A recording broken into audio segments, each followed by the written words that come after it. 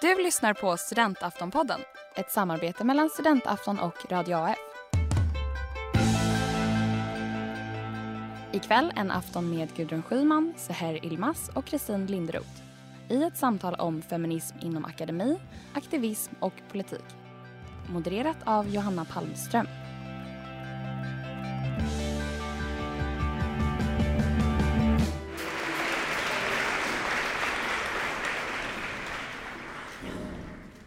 Vad kul det är att få vara här.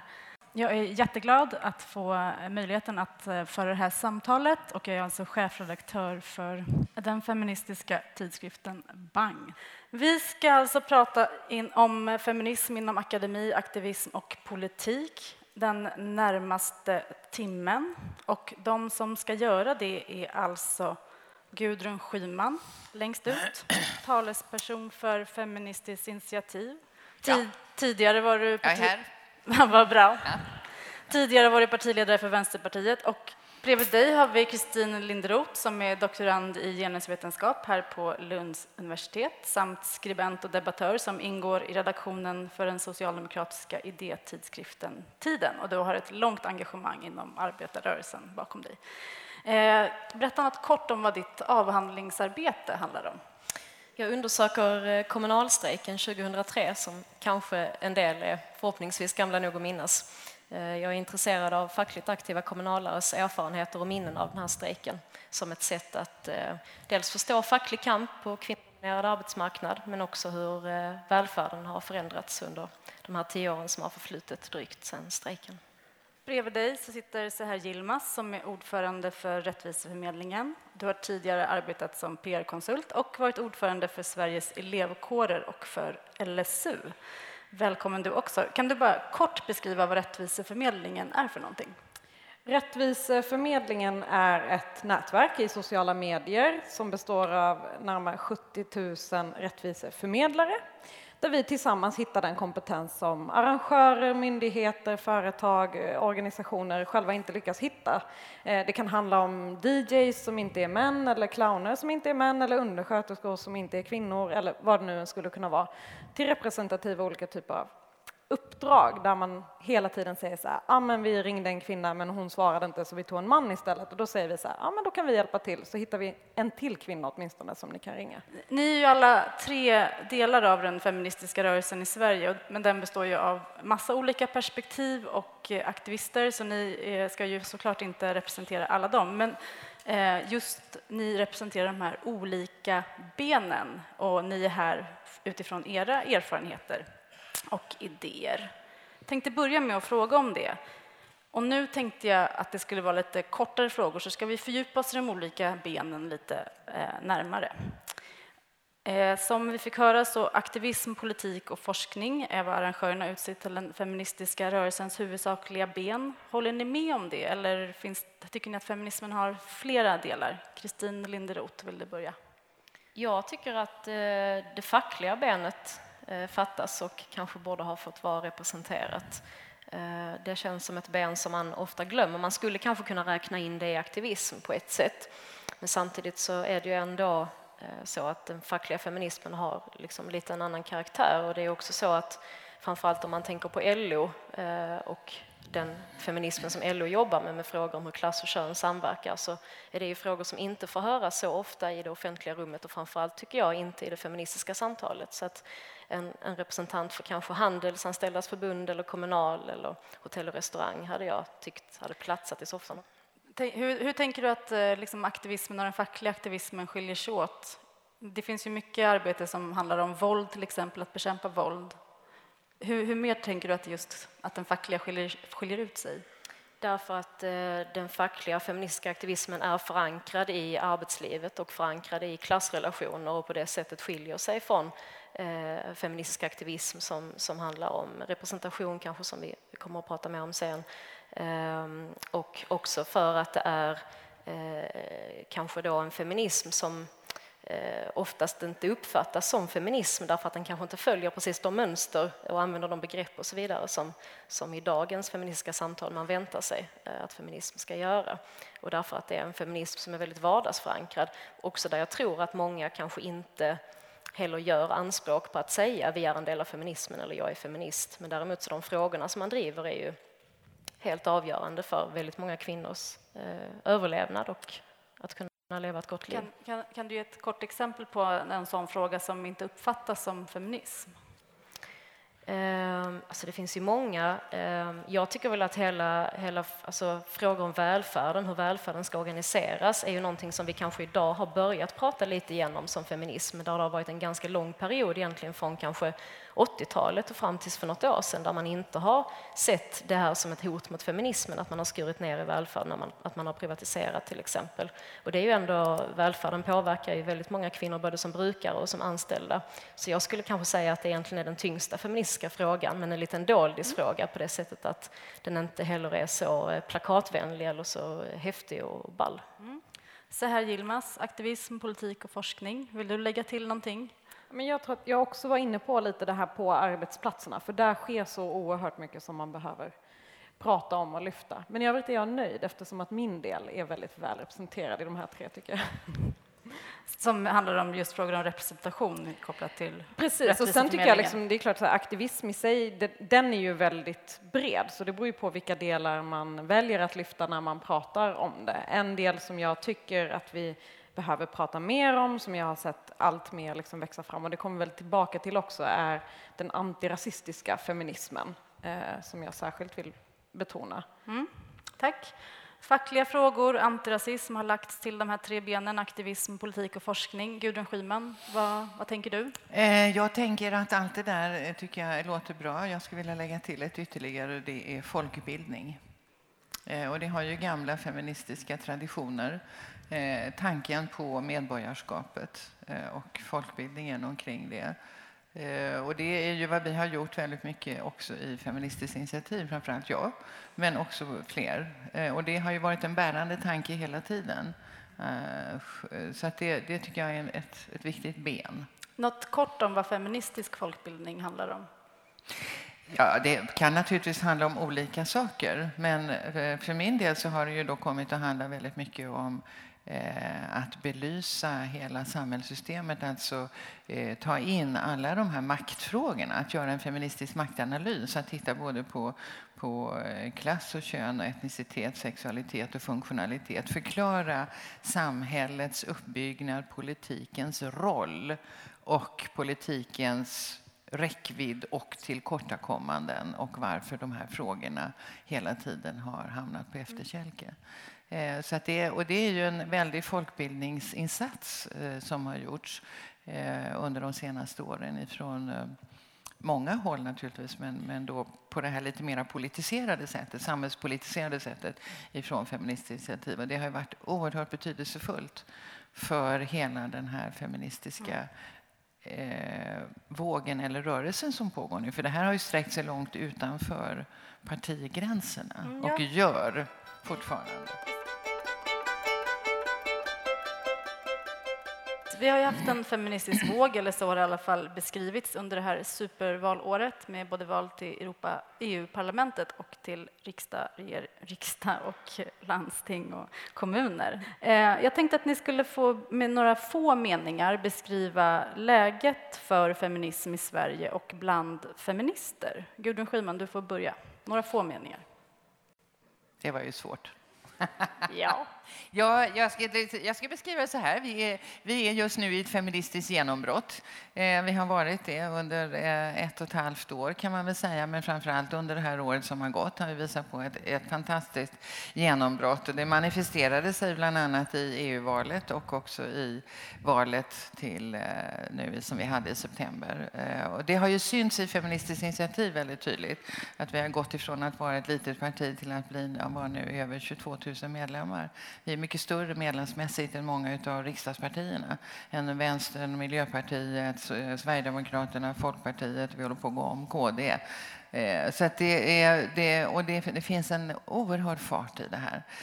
Det håller på att växa till en folkrörelse och det har ju också satt den politiska agendan i väldigt hög grad, påverkat problemformuleringen på ett sätt som har gjort att de här frågorna har klättrat upp. Och det visar väldigt tydligt vad som händer när man närmar sig makten. Att detta är en väldigt, väldigt stark maktfråga fortfarande i vårt samhälle. Det var många få meningar, men 13 kommuner så finns 4 representerade i efter valet. Vi kommer att prata mer om det. Seher Yilmaz, vad säger du om stämningen och läget? Jag tycker att vi har, precis som du nämner Gudrun, att vi har sett liksom en feministisk våg. Det känns hoppfullt. Men jag är samtidigt lite nervös också. Att vi kanske nöjer oss lite grann. Alltså att det är så här, men det har varit en feministisk våg. Nu, den kommer säkert bara rulla på. Och frågan har ju blivit populär, så vi behöver inte jobba med den. Nu kan vi springa vidare till någonting annat. Vi ser Per Schlingmann skriva en bok där liksom tesen är så här, kvinnorna tar över. Och det låter som att så här, vi behöver inte göra någonting, det kommer bara bli bra. Moderaternas förra partisekreterare. Precis. Det kommer bara bli bra vad vi än gör. Han nämner bland annat att men det går jättebra inom akademin. Som att det faktiskt var så att det var väldigt många kvinnor som lyckades göra karriär inom akademi. Så jag är hoppfull, men jag vill också vara lite så här, försiktigt hoppfull, för att jag är rädd för att det kanske stannar av. Ja, Kristin Linderoth. Jag tycker också att det är en väldigt dubbel känsla, för att å ena sidan så är det ju helt tydligt att feministiska frågor är på dagordningen på ett sätt som de inte har varit på i alla fall 10 år. Och jag tror att det finns en stark längtan efter en politik som vågar ha större visioner, där det kanske finns tydligare motsättningar, tydligare konfliktlinjer i politiken.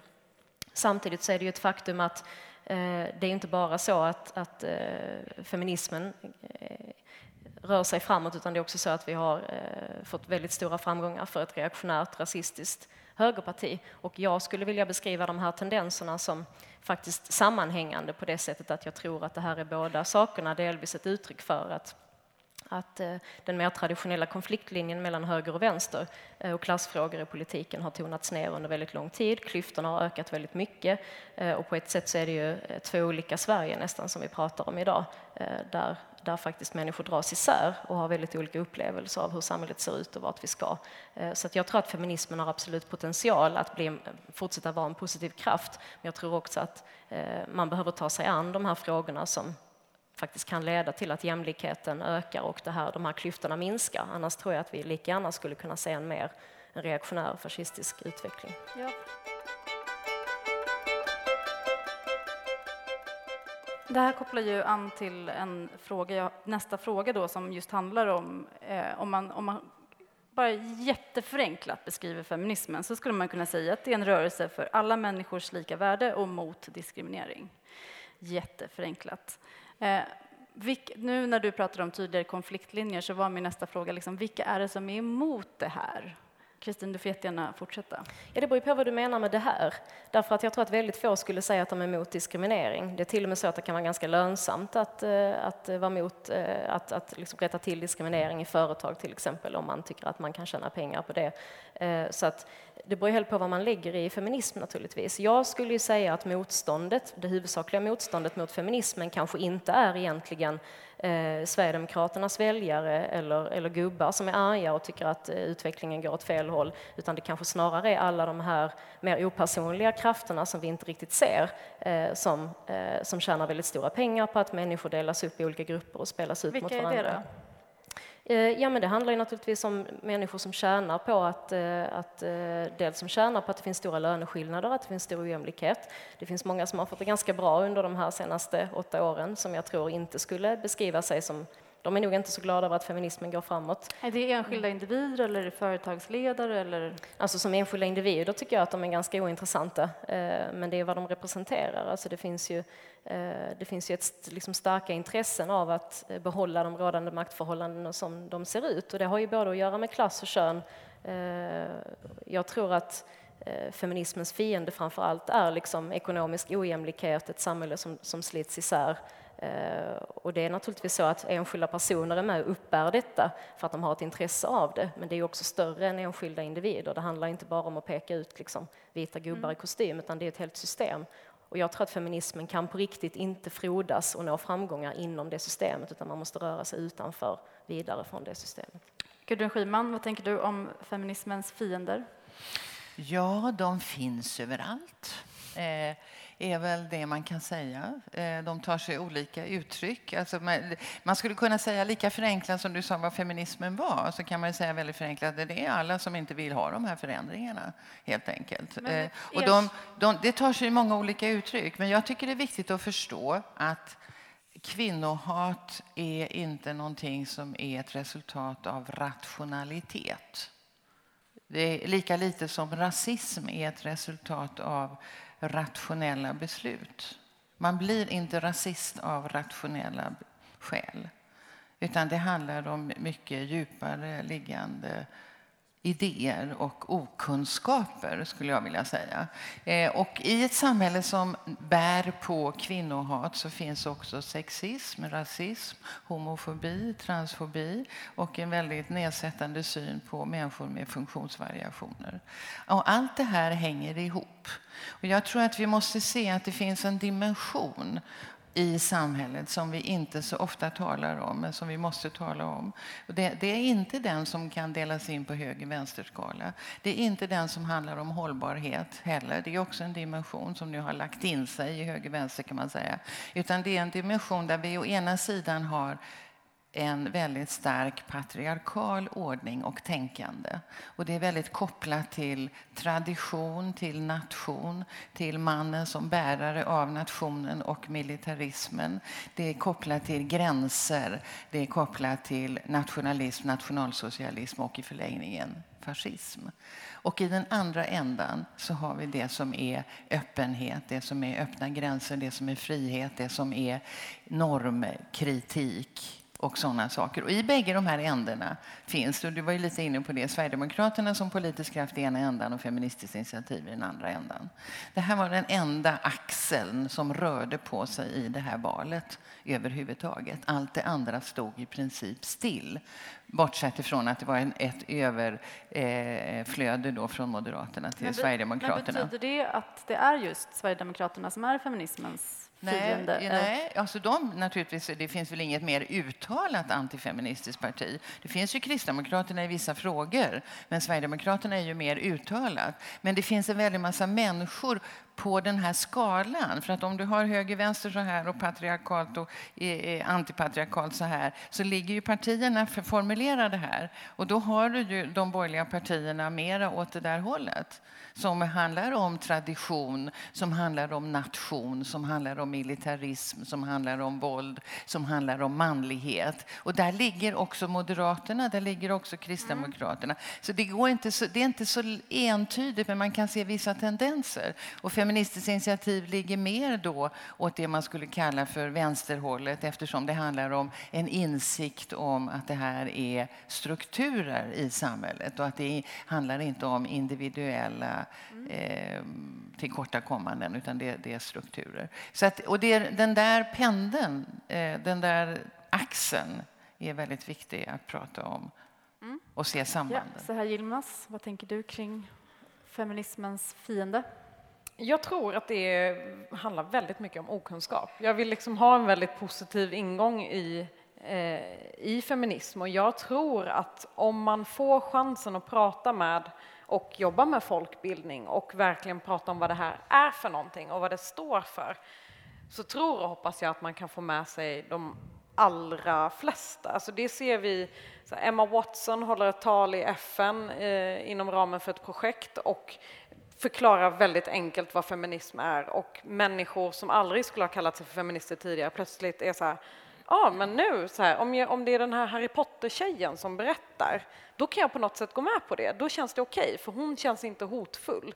Eller när Navid Modiri skriver en statusuppdatering om att han en dag vaknar upp och blir feminist, så blir det plötsligt helt okej för massa andra män att vakna upp och bli feminister. Jag tror att det handlar en hel del om, och det där, för mig, jag kan bli provocerad av det där, att jag är så här, vi är fortfarande där, att vi inte kommit längre än att man behöver stå i FN och säga så här: feminism handlar inte om manshat, eller oj, jag har en dotter så därför fattar jag plötsligt att jag måste vara feminist, att man inte har kommit längre än så. Men de där sakerna tycker jag någonstans pekar på att det handlar om okunskap. Att man inte har velat sätta sig in i det eller inte haft möjlighet att sätta sig in i det. Och om vi tillgängliggör det så kanske fler kan tänka sig vara en del av det snarare än motståndare till det. Så efter den feministiska vågen så kommer den feministiska morgonen kanske. Men de här olika exemplen som ni har gett uttryck för nu, liksom vad som är fienden, det handlar om okunskap, det handlar om ekonomiska intressen och det handlar om ett mer liksom idéspann som handlar om traditioner och konservativa värderingar som är kopplat till fascism. Speglar det här konfliktlinjer inom feminismen, Kristin Linderoth? Ja, alltså det gör det väl så tillvida att jag tror att vi inte är... Alltså feminismen är ju inte en rörelse, det är ju många rörelser och jag tror att vi är nog inte överens där om vilken betydelse man ska tillmäta den axeln som Gudrun pratar om och det som jag sa tidigare som handlar om höger- och vänsterdimensionen i politiken till exempel. Jag tror heller inte att vi är helt överens när det handlar om vilka frågor som är de viktigaste. Och med viktigast menar jag kanske snarare var ska man börja gräva? För jag tror att många kan skriva under på att väldigt många frågor är viktiga. Men just var ska man ta sin utgångspunkt? Och vems intressen är det man ska ta sin utgångspunkt i? Och vem är det som ska göra detta? Så där tror jag att det finns helt klart skillnader. Däremot så vet jag inte riktigt om jag skulle säga att det finns skillnader som handlar om liksom konservativ och frihetlig. För där upplever jag nog ändå att feminismen på något sätt lutar ju naturligtvis mer åt det frihetliga hållet. Även om det också finns såklart skillnader i vad man väljer att fokusera på. Och så. Och var skulle du börja? Jag skulle börja med, som jag sa tidigare, jag tror att välfärden är ett ställe att börja på. Därför att det är ett sätt att nå ut till väldigt många människor. Det är något som påverkar väldigt många. Det påverkar hur samhället i stort är organiserat.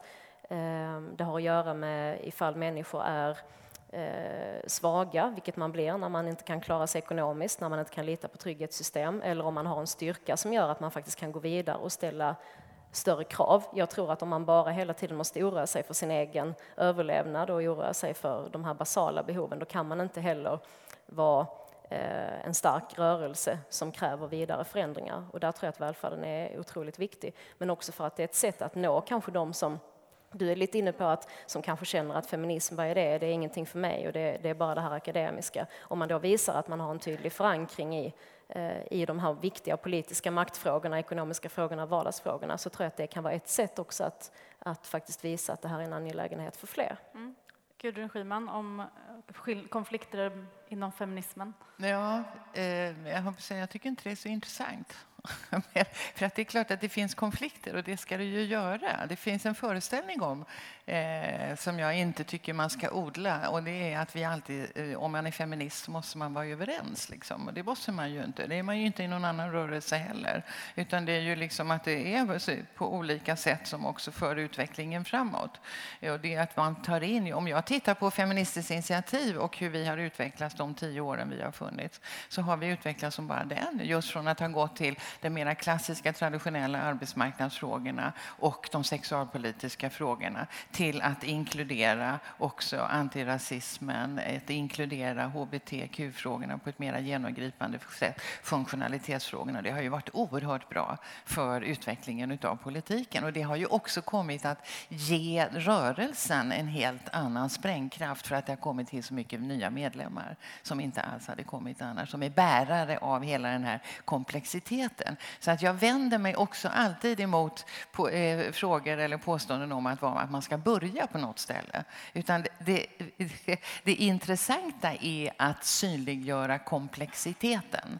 Att alla de här frågorna finns samtidigt. De påverkar varandra.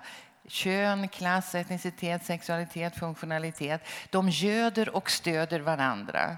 Och de finns i oss, i våra identiteter. Och vi är själva som individer bärare av flera stycken samtidigt. Och det är ju hela det här. Alltså vi måste våga utveckla vår syn på också vad politiken är. Det är inte så endimensionellt. Det är inte de här boxarna höger, vänster enbart. Utan det är väldigt många fler saker. Och det här måste in, och det måste utveckla förståelsen av att samhället är mycket mer komplext. Men innan vi går vidare, Seher Yilmaz, vill du komma in apropå feminism och konflikter inom feminismen? Men jag håller någonstans med om att nej, men vi behöver inte vara överens. Och jag tror att vi i alla sammanhang mår bra av att låta samtalet bli lite mer obekvämt. Alltså att erkänna att vi inte håller med varandra i en massa olika saker i en massa olika sammanhang. Det jag tror är viktigt är att vi erkänner att det är så. För ibland känns det som att man försöker liksom bara, nej men det är okej, så alla är välkomna i det här rummet. Jo men det är man nog inte. Just nu växer det fram en massa rörelser som säger att så här, vi driver också feministiska frågor, men vi får inte plats i vad som känns som den fina feminismen eller den liksom traditionella eller den som har funnits där ute länge. Och det behöver vi ju titta på, tror jag. Så det kanske inte alltid handlar om så här, vilka frågor ska vi börja i först, utan så här, för vem är feminismen till för? Och när vi börjar prata om det, då blir samtalet rätt obekvämt och vi kommer komma fram till att vi nog inte håller med varandra eller inte lyckats inkludera alla. Och det behöver vi nog prata om, den konfliktlinjen. Vem som är utgångspunkt för feminismen och vem feminismen är till för, det är ju en debatt som pågår inom feminismen, inte minst i tidskriften Bang som jag jobbar för. Och det är ju, som du säger, jag upplever att du omfamnar den debatten, för det finns ju också, den kan ju också skrämmas. Hur tänker du kring det? Att man blir rädd för de här konflikterna eller omfamna? Jag omfamnar det för att jag tycker att det skapar en bredd inom feminismen och de feministiska kamperna. Det visar på att det finns massa olika sätt att vara feminist på, eller massa olika frågor att driva, eller massa nya forum och plattformar som man kan ta del av om man inte känner igen sig i det som har funnits tidigare. Så jag omfamnar det och tror och hoppas inte att man blir rädd för att det dyker upp plattformen Rummet på nätet eller Svart kvinna-kontot på Instagram. Alltså den typen av grejer som också samtidigt ställer sig frågan så här, hörni, feminismen har inte pratat om mina frågor. Jag får inte plats i feminismen så som den har sett ut. Därför skapar jag mitt eget rum inom kampen. Jag omfamnar det. Jag hoppas att det gör att allt fler personer kan vara en del av de feministiska kamperna. Gudrun Schyman var inne på det när du pratade lite om FI. Vill du kommentera det här också, Kristin Linderoth, kring relationen till konflikter som uppstår och kritik? Ja, men jag tror att samhället väldigt mycket drivs framåt av konflikter, så att jag tycker absolut inte man ska vara rädd för konflikter. Jag tycker ibland att det också finns den här lite gullighetsstämpeln då, att om det sitter kvinnor och diskuterar eller man pratar feminism så måste det vara lite mysigt och så. Så där håller jag med både Gudrun och Seher att det måste det inte alls vara.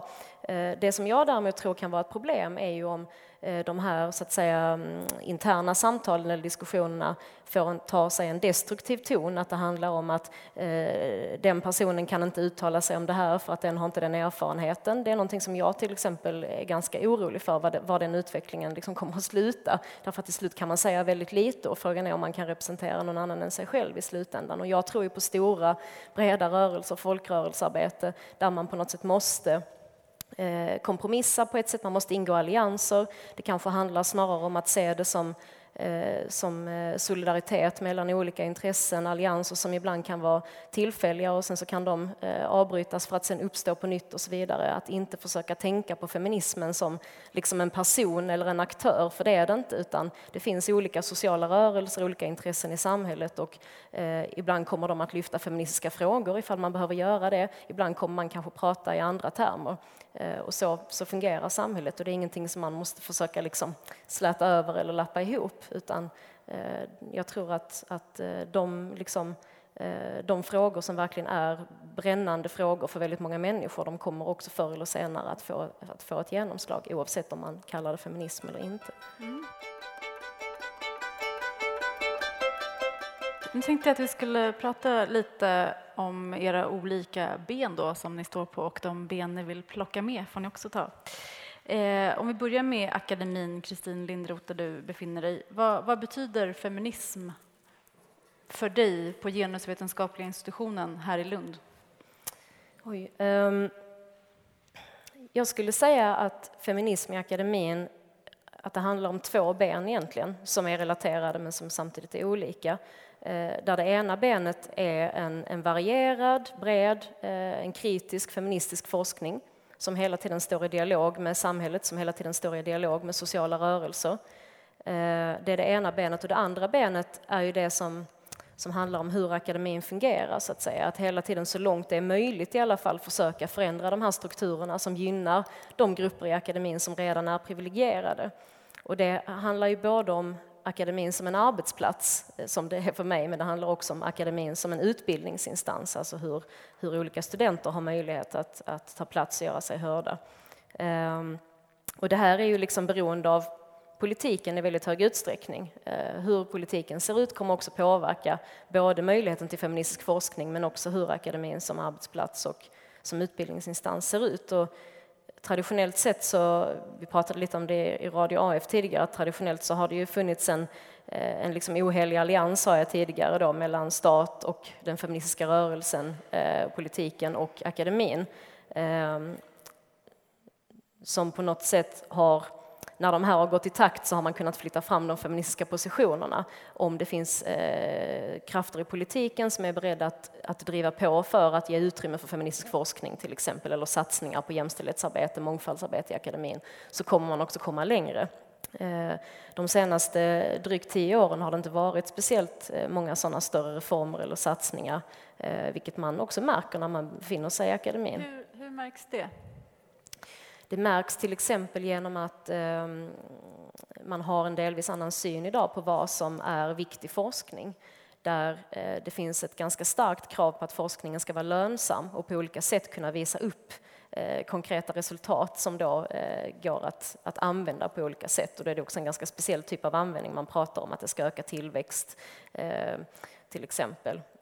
Och där är det ju ganska svårt för sån här liksom teoridriven grundforskning inom samhällsvetenskap och humaniora att göra sig hörd, för det är ganska svårt att visa upp de här väldigt konkreta omedelbara resultaten. Det är kanske någonting som kommer på längre sikt, eller så är det någonting som sociala rörelser kan ha nytta av men som inte är liksom tillväxtdrivande.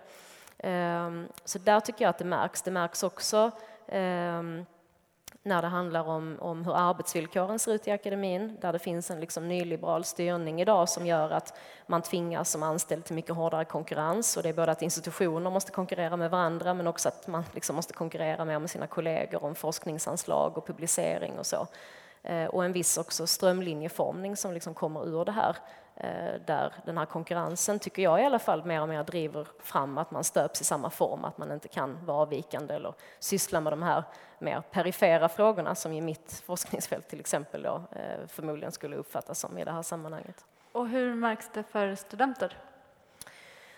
För studenter så tror jag att det märks på det sättet att det kanske är ett tydligare fokus på det här med att man måste få ett jobb när man är färdig som står i direkt relation till utbildningen. Och jag säger inte, jag menar det ville jag också ha, så det är inte det att det är fel, men däremot så upplever jag att det kan finnas lite av en hets kring det här, att man liksom hetsar studenterna lite, att de måste tänka så här strategiskt hela tiden, och det finns inte riktigt utrymme för att kritisk forskning, kritisk kunskap kan liksom vara bra på andra sätt. Jag tror också att det märks för studenterna i att det är ganska få lärarledda timmar. Det är en kritik som jag i alla fall ofta får höra, att man hade velat ha fler föreläsningar, mer tid för diskussioner, kanske få mer extra hjälp om man tycker att det är svårt med läsning eller skrivande och så. Men eftersom det inte finns heller det finns inga pengar till det, sägs det ofta, och det finns heller längre inte riktigt några direktiv heller när det gäller liksom genusperspektiv i utbildningen, vilket innebär att det blir mer och mer upp till de enskilda lärarna. Och har man då en väldigt stressig arbetssituation så är det klart att det också blir svårare att kunna bedriva en bra en jämställd undervisning till exempel. Vad skulle gynna feministisk forskning idag? Jag tror att feministisk forskning skulle gynnas både av en mycket mindre betoning på det här med lönsamhet, och att det hela tiden måste komma ut någon slags produkt av det som man gör. Därför att det tenderar att gynna forskning som handlar om medicin eller teknik. Det gynnar inte genusforskning. Jag tror också att genusforskning skulle gynnas av att man erkände att genusperspektiv är ganska viktigt för de här stora liksom, framtidsutmaningarna som handlar om klimatet, som handlar om fattigdomsbekämpning, som handlar om fredsarbete till exempel. Där man ju kan se att det finns ett tydligt gemensamt samhällsintresse, men där man inte liksom satsar så mycket just på genusperspektivet, vilket är dåligt.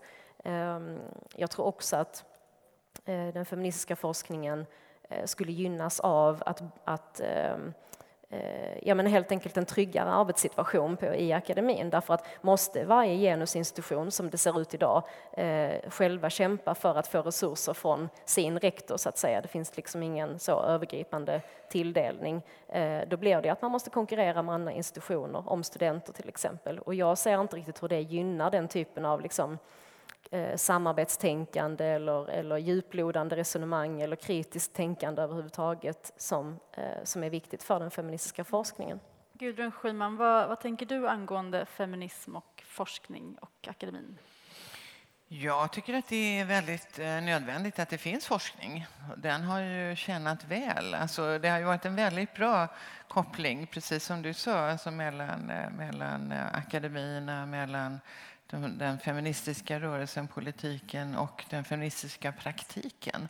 Jag tycker det är ett lysande exempel hur till exempel forskningen när det gäller mäns våld mot kvinnor har kunnat utvecklas och hela jourrörelsen tillsammans med den forskningen. Det har ju varit banbrytande för vår förståelse av detta gigantiska säkerhetspolitiska problem som heter mäns våld mot kvinnor, det patriarkala våldet i alla dess former. Och det har ju betytt väldigt, väldigt mycket för att vi har en mer avancerad syn på det än vad man har haft i andra länder. Och det har ju också sin tur betytt mycket för diskussionen om sexualpolitiken, om sexköpslagstiftningen. Att vi har fört in ett maktperspektiv i de här frågorna. Och det är ju ett väldigt fruktbart samarbete mellan akademi och praktik och politik.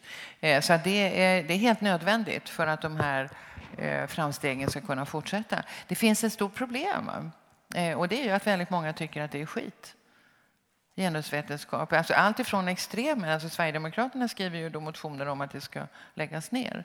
Genuspedagogiken på förskolan ska bort, genuskunskapen i skolan ska bort, genusvetenskapen vid universiteten ska bort. Och det besvärliga är att de har rätt många med sig långt utanför deras eget parti. Det finns inom konservativa kretsar precis samma förakt. Det här är något jävla tjafs. Förstår ni? Och det handlar bara om kvinnor, tror man. Man har inte ens kunskapen om att det handlar om både kvinnor och män och att det handlar om så. Utan man tror att det bara handlar om kvinnor. Och då är det orättvist och ojämställt. Och det är ju liksom avgrunder av okunskap omkring det här. Men det gör att det sitter löst. Märker du av den här kritiken, Kristin Linderoth, mot genusvetenskapen som något slags lyxämne eller onödigt? Ja, alltså jag märker ju av det så tillvida att det finns en uppfattning om att genusvetenskapen skulle vara politisk till skillnad från då alla andra vetenskapliga discipliner. Och där finns det ju, tycker jag, en enorm liksom blindhet ofta för den egna positionen, som om det skulle finnas vetenskapliga fält som inte skulle ha med politik att göra, eller där det inte skulle finnas värderingar, eller där forskarens erfarenhet eller bakgrund eller ambitioner inte skulle påverka. Så det upplever jag. Och det är klart att jag också ibland läser de här en och annan artikel där det står att nu ska vi lägga ner det här och det är farligt och det är ett hot mot barnen och sådär. Även om jag försöker att inte lägga för mycket tid på något sätt fundera på det. Men jag tror lite grann där att det är precis som du säger, liksom, att det är inte bara de som är de mest högljudda rösterna. Det är kanske inte där som egentligen, det är inte de som kanske är de farligaste, för de personerna har ganska litet inflytande över liksom, utbildningspolitiken idag, än så länge i alla fall. Men däremot så tror jag att just den här liksom, som jag sa tidigare, den här nyliberala uppfattningen om lönsamhetskrav och så, den tror jag egentligen är ett större hot. Och också att man inte aktivt jobbar med strukturer inom akademin som handlar om vilka är det som får forskningspengar, vilka är det som får befordran, vilka är det som får anställningar. Och där kan man ju se liksom att vi har ett system som man kallar för meritokrati, som handlar om att egentligen så är det bara de egna meriterna som ska avgöra ifall man tar sig fram eller inte. Men det här systemet är ju genomsyrat av liksom könade föreställningar om vem som är den riktiga forskaren, vad är excellens, vad är nyskapande, vem är ett geni och inte. Och de här föreställningarna har ju inte bara kön, utan de har också ganska tydligt klass och hudfärg. Så att de liksom förment neutrala bedömningssystemen tillsammans med den här nyliberala styrningen och utvecklingen mot liksom hårdare konkurrens, där vi mer och mer måste bli likadana för att överhuvudtaget kunna överleva i akademin, tror jag på sikt är ett större hot egentligen än de här enskilda moraliskt upprörda rösterna. Det är en perfekt övergång till Seher Yilmaz, för det är ju universitet och högskolor är väldigt tydligt exempel på där där man ser att just det finns en överrepresentation av män ju högre upp man kommer. Vad tänker du kring det här?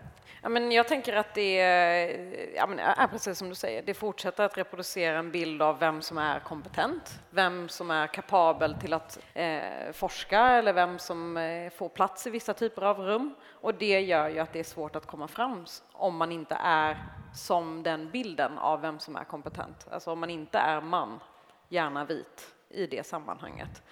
Och det ser vi ju i hela samhället och det är ju det vi på Rättviseförmedlingen jobbar med hela tiden. Att se till att varje rum speglar samhället så som det ser ut. Det här rummet speglar inte samhället så som det ser ut exempelvis. När jag pluggade här på Eden, väldigt nära på statsvetenskapen, så vände sig en av mina föreläsare till mig och så sa de så här, du som inte är gul och blå, du uppskattar väl demokrati? Och så det säger något om hur vitt det är här och inom akademin. Så. Jag är född i Kristianstad. För mig var det så här, jag förstår inte hur det skiljer sig mot det som finns i Lund.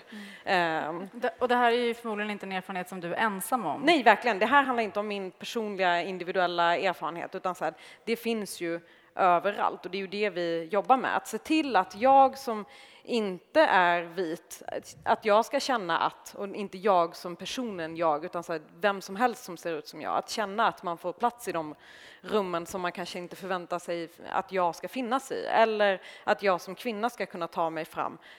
För att vi har föreställningar i våra huvuden. Om jag säger vd så kommer ni tänka på en medelålders vit man. Det sker väldigt, väldigt fort. Om jag säger tänk på någon som hämtar ett barn på förskola, är det väldigt många av er som kommer tänka på en kvinna. Säger jag kvinna kommer ni tänka på en vit kvinna. Alltså det finns liksom massa saker som sker helt automatiskt. Och det där gör ju att när vi i nästa steg ska leta efter någonting, oavsett om det är en ny kollega eller om det är någon som vi ska låta få synas i ett nyhetsprogram, så kommer vi välja en person som ser ut som det där första som poppar upp i vårt huvud.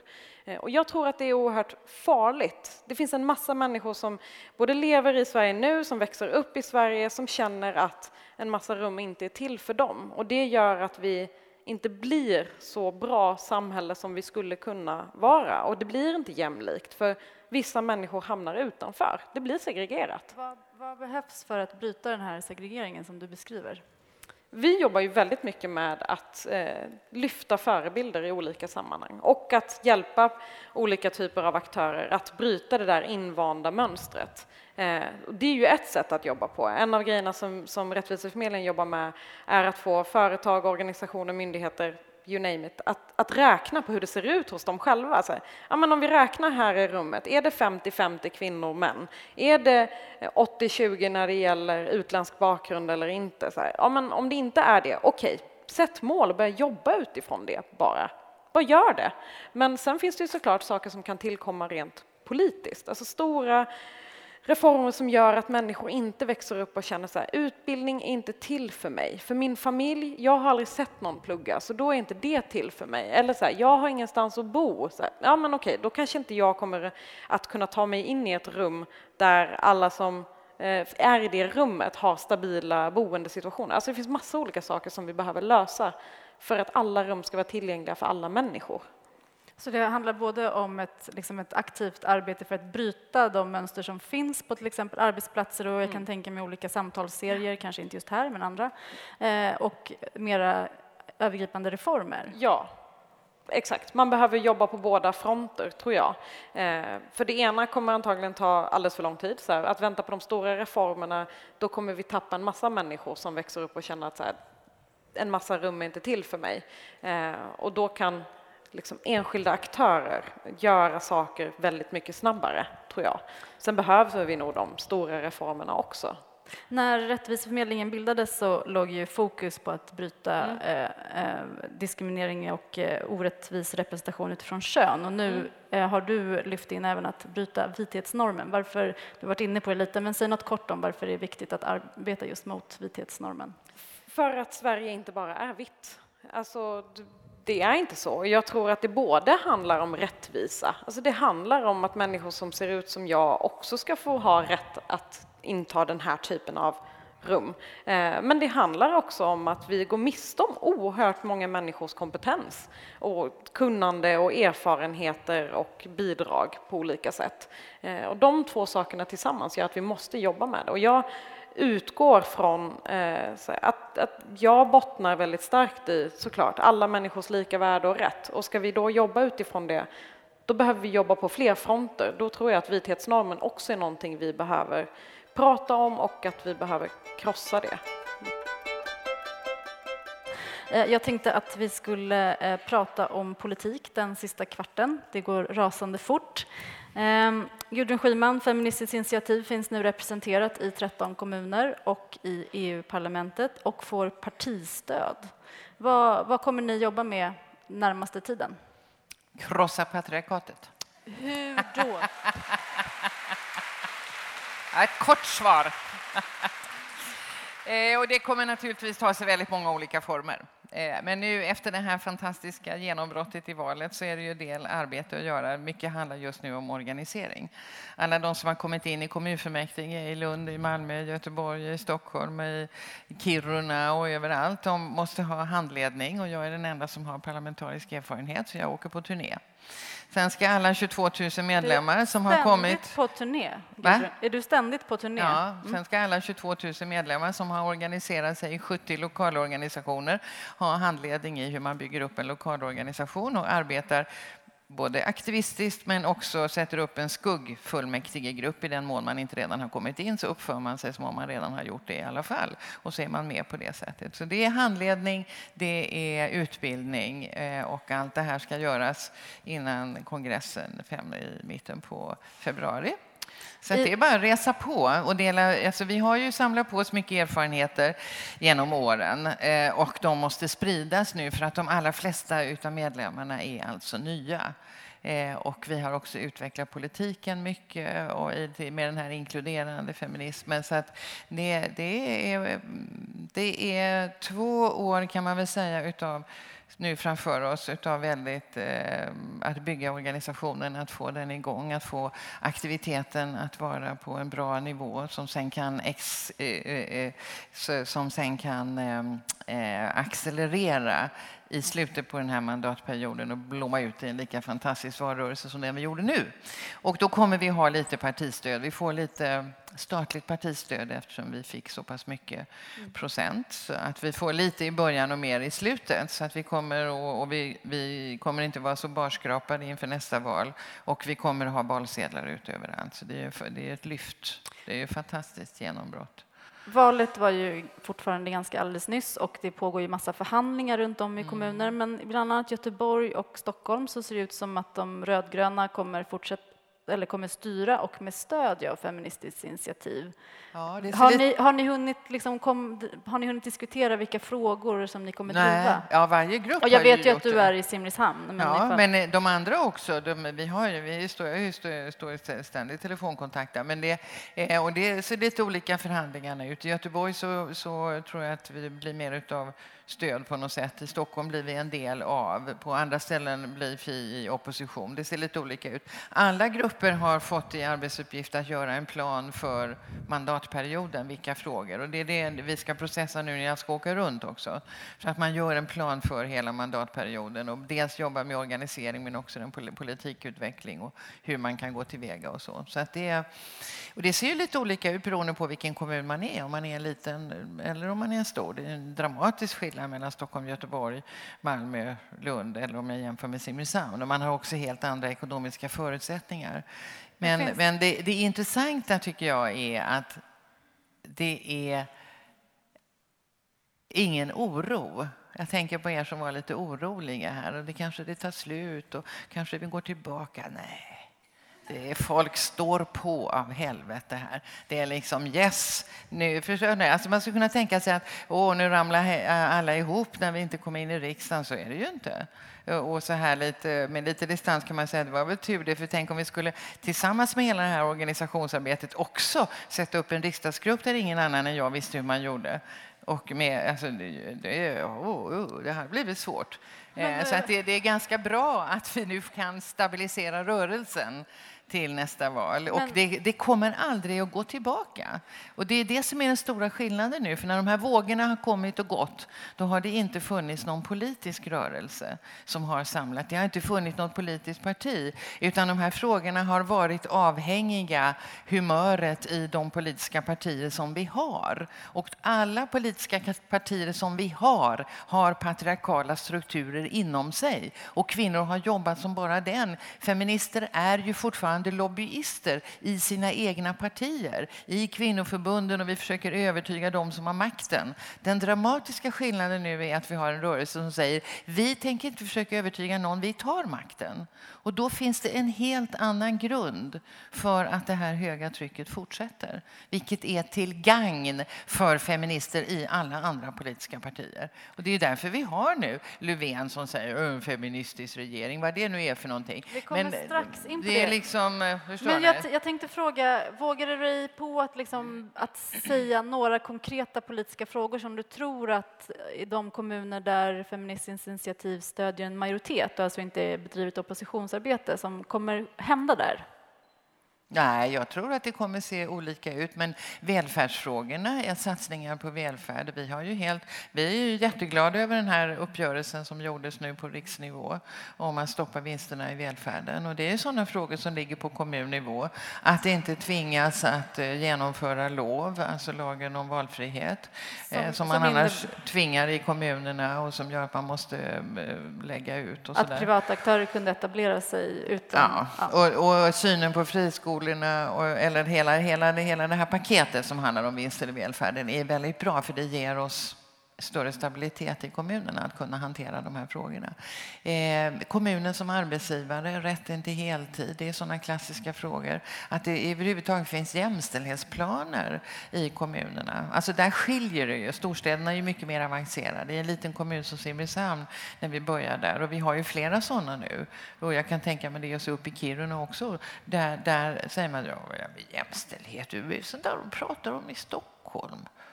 Har vi inte, nej, här har vi inte liksom, alltså det förstår ni, det är ju jättemycket folkbildning som måste in här och rent demokratiarbete. Och det är ju det som är bra, va? För att det här är ju i grunden en gigantisk demokratifråga. Jag vill påstå att det är ett stort demokratigenombrott som vi nu håller på och iscensätter.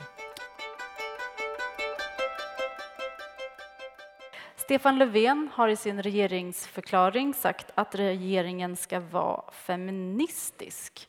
Vad behöver regeringen göra för att vara trovärdiga som feminister? Kristin Linderoth, du får börja.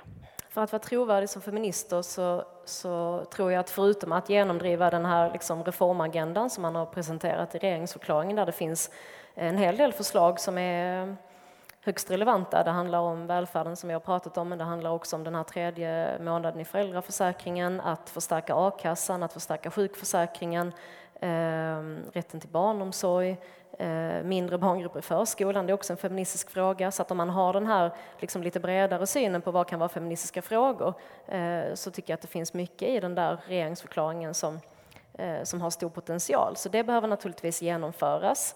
Men jag tror också att man behöver också bedriva en politik som i allmänhet minskar klyftorna och som minskar det här isärdragandet av Sverige som jag pratade om tidigare. Därför att jag tror att det är det enda sättet som man långsiktigt också kan se till att de feministiska frågorna får ett stabilt genomslag. Jag tror att man behöver titta på arbete, fördelning av rikedomar i samhället. Man behöver titta på hälsa, som också är en feministisk fråga. Man har sagt att man ska minska de här hälsoklyftorna som har med klass att göra till exempel. Också titta på vilka har makt över samhällsutvecklingen. Och den här uppgörelsen som handlar om vinst i välfärden är ju hoppfull, inte minst på det sättet att den säger faktiskt någonting jätteviktigt, och det är att politiken kan förändra samhällsutvecklingen. Alltså politiken kan sätta gränser för kapitalet, gränser för marknaden. Och om politiken kan göra det, som många skulle uppfatta som en ganska svår utmaning idag, så kan politiken också göra en massa andra feministiska reformer. Så jag tror att det kan få någon slags accelerationseffekt på det sättet också. Seher Yilmaz, vad behöver Stefan Löfven och hans regering göra för att vara trovärdiga som feminister? Jag tycker att man behöver fortsätta prata om frågorna, att man inte släpper dem. Jag skulle också önska att Stefan Löfven inte såg så himla nervös ut typ när han pratar om feminism och pratar om att han är feminist. Det känns som att han gör det under hot. Det känns inte så trovärdigt. Så. Och såklart jobba vidare med representationsfrågorna tror jag också i tillsättningar i olika sammanhang. Nu har han tillsatt en regering där det är 12 kvinnor och 12 män.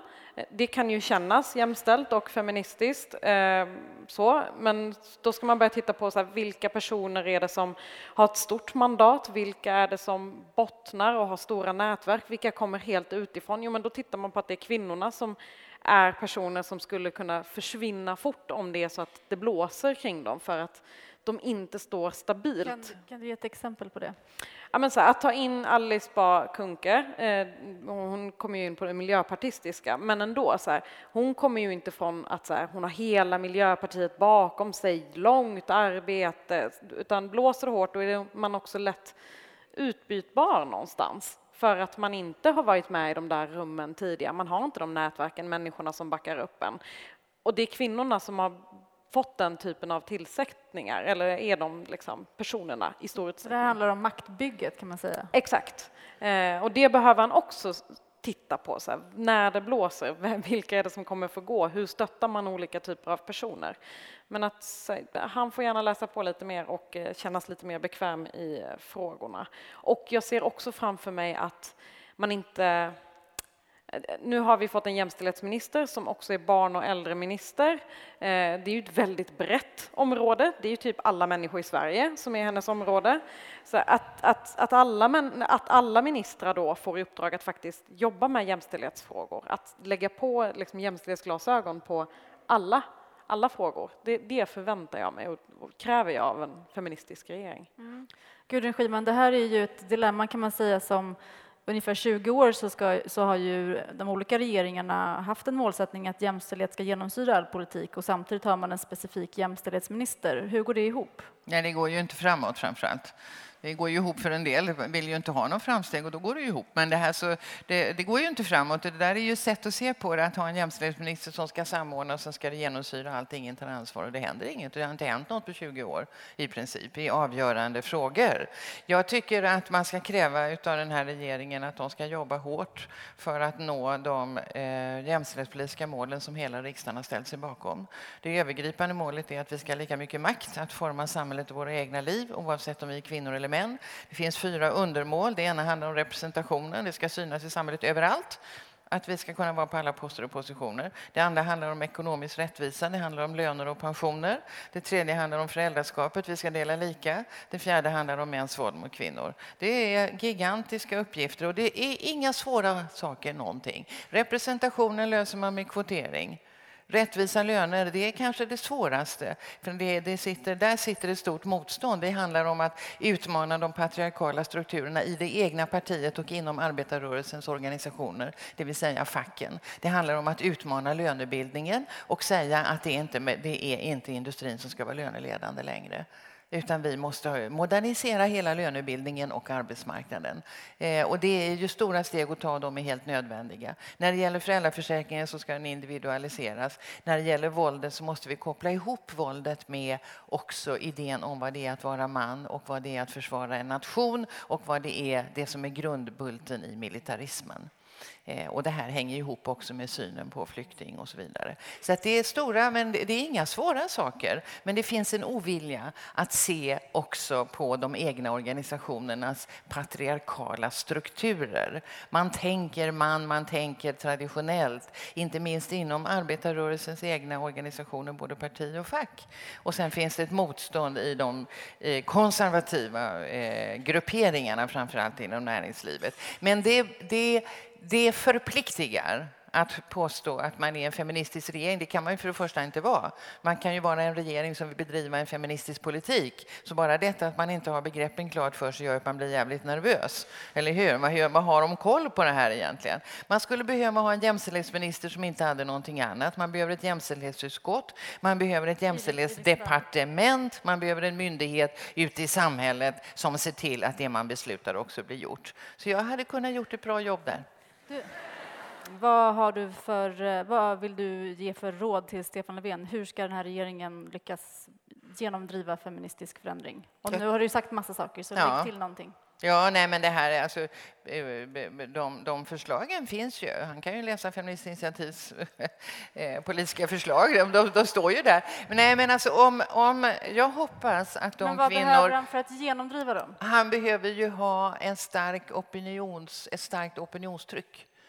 Och Feministiskt initiativs uppgift nu är ju att vara ett oppositionsparti. En del oppositionspartier sitter i riksdagen, vi sitter utanför. Men vi kommer att bedriva en oppositionspolitik för att hålla trycket uppe. För det ger stöd åt de feminister som finns i de partier som nu har bildat regering. Och som har fört en tynande tillvaro. De blir stärkta så fort vi hejar på, så får de ett större utrymme. Och då tas frågorna på större allvar. Så vi ska se till att trycket är konstant. Feministiskt initiativ kommer hålla trycket uppe. Kristin Linderoth, vad behöver feminister inom Socialdemokraterna och arbetarrörelsen för att kunna bedriva feministisk politik de kommande åren? Så jag tror att det som behövs redan finns. Jag menar, arbetarrörelsen har ju drivit feministiska frågor sedan slutet av 1800-talet. Så att jag tror att det finns en lång tradition, det finns väldigt mycket kunskap. Det finns framförallt en stor uthållighet som handlar om att man aldrig ger upp. Och en insikt om att man måste också förändra ekonomiska strukturer i samhället för att kunna förändra könsförhållanden. Kommer det här ske nu, tror du? Kommer det hända saker nu närmaste tiden? Jag tror att det kommer att hända en hel del saker. Alltså dels tror jag att regeringen kommer att försöka genomföra de här reformerna som man har presenterat i regeringsförklaringen. Det kommer att innebära, framförallt som jag sa tidigare, en slags, hoppas jag, återuppväckt tro på politiken. Alltså att det faktiskt går att göra någonting, att man kan säga att det går att komma framåt igen. För då vi har kommit framåt historiskt, vi har gjort enorma framsteg historiskt i Sverige när det handlar både om klassutjämning och könsutjämnande politik. Men det har varit en stiltje nu under ganska många år och där feminismen också har kommit att bli mer och mer en angelägenhet för ganska privilegierade kvinnor och där höger- och vänsterdimensionen i politiken har tonats ner och så. Så att jag tror att lyckas man genomföra åtminstone några av de här reformerna, förhoppningsvis alla, så riktar det också en signal till arbetarrörelsen att det är lönt att driva politik, det är lönt att tänka framåt igen. Sen ska man också komma ihåg att arbetarrörelsen är ju oändligt mycket större än regeringen. Alltså det kommer också hända väldigt mycket saker ute lokalt och jag tror inte minst i det parlamentariska läget som råder nu där ingen riktigt kan svara på egentligen kommer man kunna driva igenom det här i riksdagen, så blir ju också de här lokala folkrörelseinitiativen mycket viktigare och där finns det massor med feminister ute i landet som jag tror längtar efter möjligheten att också få vara med och påverka och inte bara vara i opposition. Seher Yilmaz, vad behöver regeringen för att kunna bedriva feministisk politik? Jag tror att utifrån det så här aktivistperspektivet så tror jag att de behöver bjuda in oss mycket, mycket mer för att få med sig opinionstrycket. Det tror jag är oerhört viktigt, att inte stänga ute oss. Och att förstå att det finns ett värde av att ta med oss i massa olika sammanhang och att lyssna på vår kunskap och våra frågor för att veta om de är på väg liksom rätt ute. Jag tror också att man kan använda oss som ett bollplank, alltså trycktesta frågor hos olika typer av aktivistgrupper och föreningar för att känna på hur kommer det här tas emot. Så prata mer med oss. Sen får man gärna också ge oss mer pengar så att vi kan få göra mer grejer. Ja. Tack så här långt, panelen. Du lyssnar på Studentaftonpodden. Nu fortsätter aftonen med ett antal frågor från publiken. Hej! Hej. Jag tänker på det här med Folkpartiets valkampanj inför årets val. Där det står så här: feminism utan socialism. Och jag vet att Emil Jensen skämtade om det i sin stand-up och sa att det är ungefär som Folkpartiet utan folk för att det liksom inte går.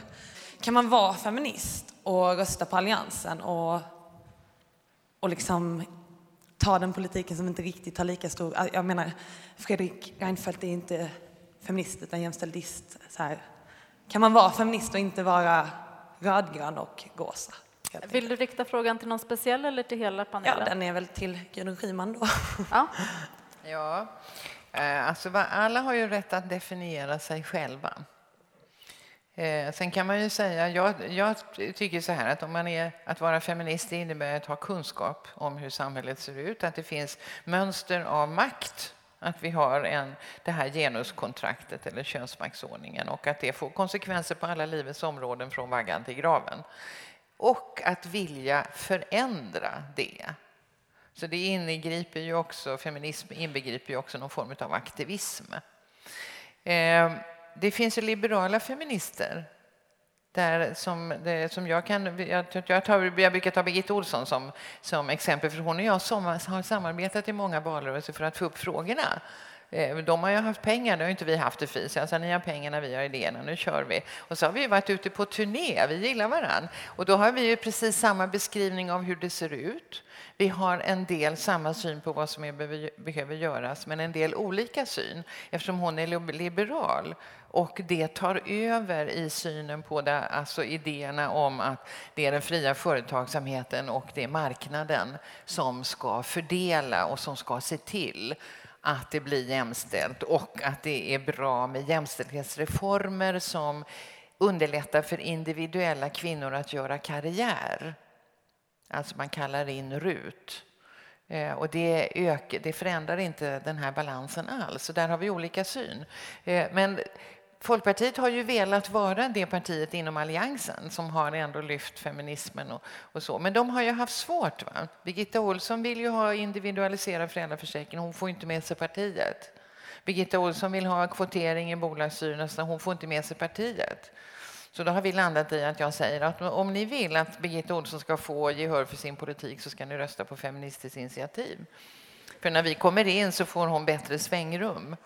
Så man kan ju samarbeta. Jag skulle ju inte komma till henne och säga att du får inte kalla dig feminist. Utan det är klart att hon är det. Men vi kan ju också skilja oss åt. Men är det då en kort kommentar till, du beskriver det som att det handlar om att skapa rättigheter för individer snarare än att kanske åstadkomma omfördelning. Är det en bra beskrivning av skillnaden då? Ja, alltså skillnaden, nej, det är inte på det sättet du uttrycker, för att rättigheter åt individer, det vill vi ju också. HBT-gruppen, HBTQ, vi vill ju ha individuella rättigheter, eller hur? Men alltså att nå till individens frihet, att få vara den jag är i alla avseenden och få finnas i livet i min fulla potential. Oavsett vem jag är, oavsett kön, klass, etnicitet, sexualitet, funktionalitet. Det är ju målet. Det är ju målet för feminismen. Men om vägen dit går genom att en del kvinnor, som vi nu pratade om då, ska få ökad makt på andra kvinnors bekostnad, så går det inte ihop. Och det är det jag menar, där tar liberalismen över. Synen på marknadskrafternas potential för att lösa saker. Och den erkänner inte vi då i Feministiskt initiativ, för att den angriper inte den här generella frågan. Jag har en fråga där uppe på balkongen. Hej, det var om att regeringen kallar sig för en feministisk regering. För kan man inte tycka att det är bra att de gör det? För jag har hört att det känns som att väldigt många som har mycket kunskap inom feminism kritiserar att de säger att de är en feministisk regering. Men kan man inte istället tänka som med Emma Watsons tal, att det sprider att flera personer som har sagt innan att de inte vill vara en feminist nu kan känna att men om till exempel Stefan Löfven som är liksom i Socialdemokraternas partiledare, kan han göra det, då kan även jag, att det blir liksom en positiv reaktion på det istället för att kritisera det. Men alltså, förstår, man kan inte vara en feministisk regering. Man måste ha en viss respekt för orden, tycker jag. Det är liksom grammatiskt fel. Om de kan beteckna sig som att de bedriver en feministisk politik sen i den där regeringen, så är det ju jättebra. Och jag tycker att det är otroligt bra att de har de här ambitionerna, att de uttalar dem. Och det gör de av ett väldigt enkelt skäl, nämligen att det finns ett annat parti som flåsar dem i nacken. Men man måste ändå kunna hålla sig till de grammatiska reglerna. En regering som det var väldigt konstigt där. Göra anspråk på att vilja föra en feministisk politik som ska nå fram till målet ett jämställt samhälle. Alltså man kan inte ha ett feministiskt samhälle.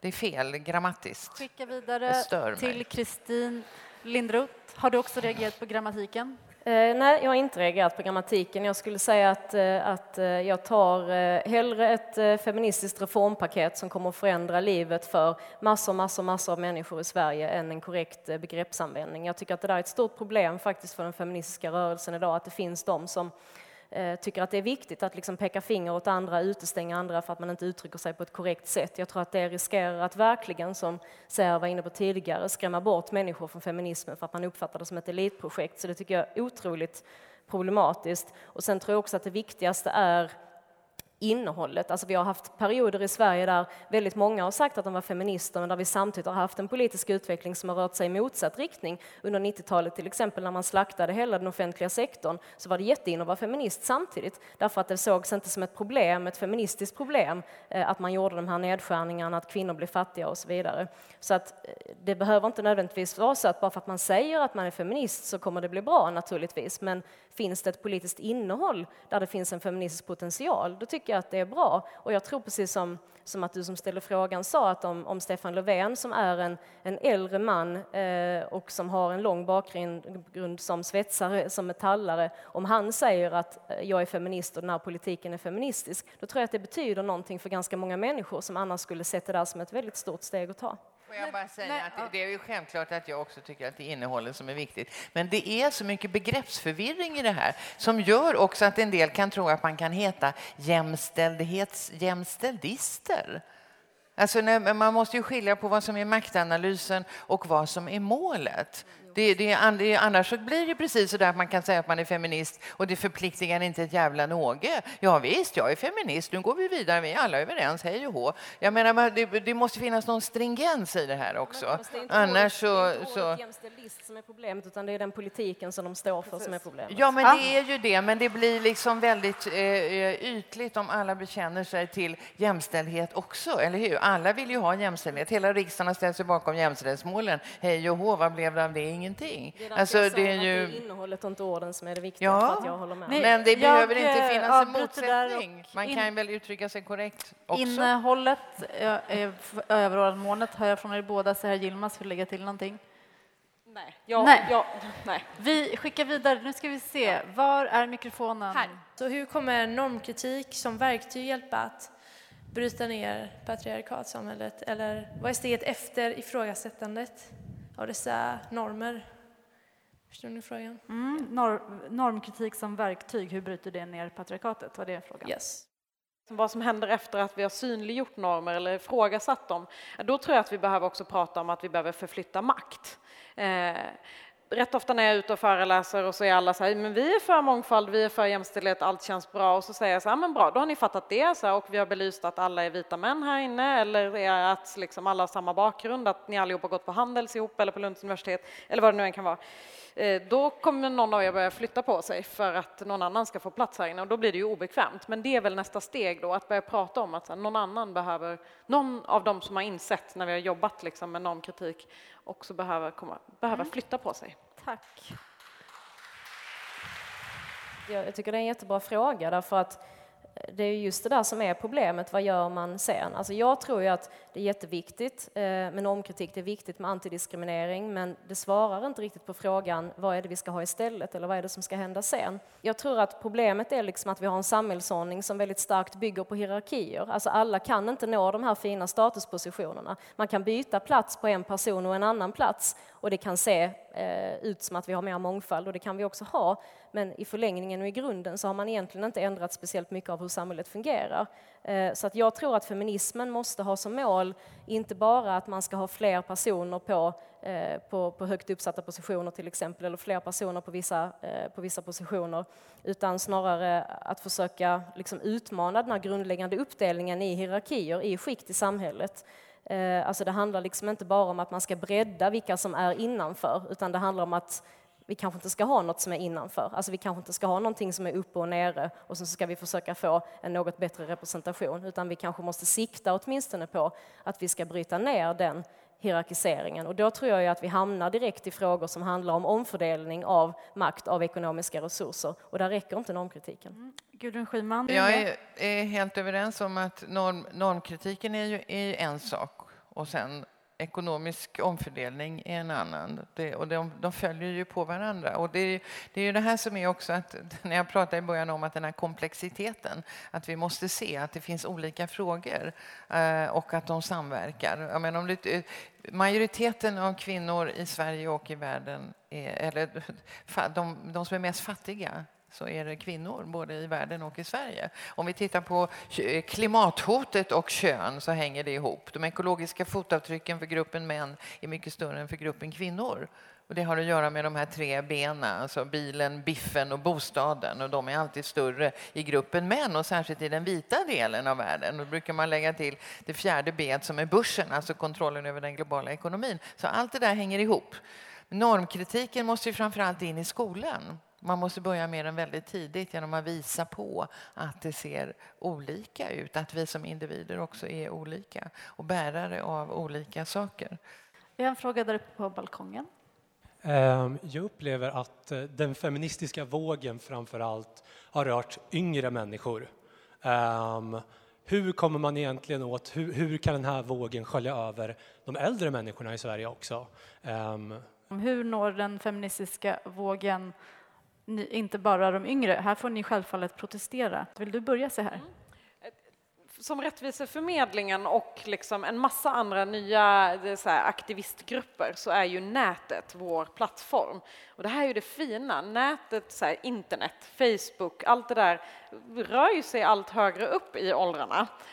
Så jag tror att vi bara hjälps åt genom nätaktivism att sänka trösklarna. Och jag upplever det som att vi liksom når bredare allt mer, för det tillgängliggörs. Så jag hoppas att vi i alla fall som Rättviseförmedlingen når högre upp i åldrarna. När det gäller det här med generationer så är det inte min erfarenhet att det är så väldigt koncentrerat. Det är flest unga, så är det ju. Men jag har ju stött på väldigt många gånger när det går över generationsgränserna. Och jag har stött på väldigt ofta i Feministiskt initiativ att det är 3 generationer. Att det är dotter, mamma och mormor. Eller dotter, pappa och farmor. Eller förstår ni, olika konstellationer. Och det har varit påfallande i den här rörelsen. Hur man förenas över generationsgränserna. Jag kan säga att där jag tycker att det som glesas i leden, det är där man gör karriär. För där är man så upptagen med det. Men annars så finns det i alla åldrar. Vår äldsta medlem som jag åkte och hälsade på, hon är 92. Och hon hade varit folkpartist hela sitt liv, liberal, och jobbat mycket och startat barnhem och varit nämndeman. Och så tyckte hon, nej, nu är det dags. Jag har väntat tillräckligt, sa hon. Det kunde jag ju hålla med om. Så att och det är väldigt roligt att det är generationsövergripande på det sättet. Vi stannar där. Feminism över generationsgränserna. Tack så hemskt mycket, Gudrun Schyman, Kristin Linderoth och Seher Yilmaz.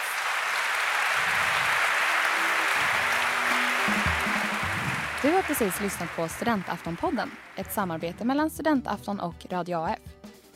Du hittar mer spännande material på studentafton.se. Alla poddar finns tillgängliga på iTunes och radioaf.se.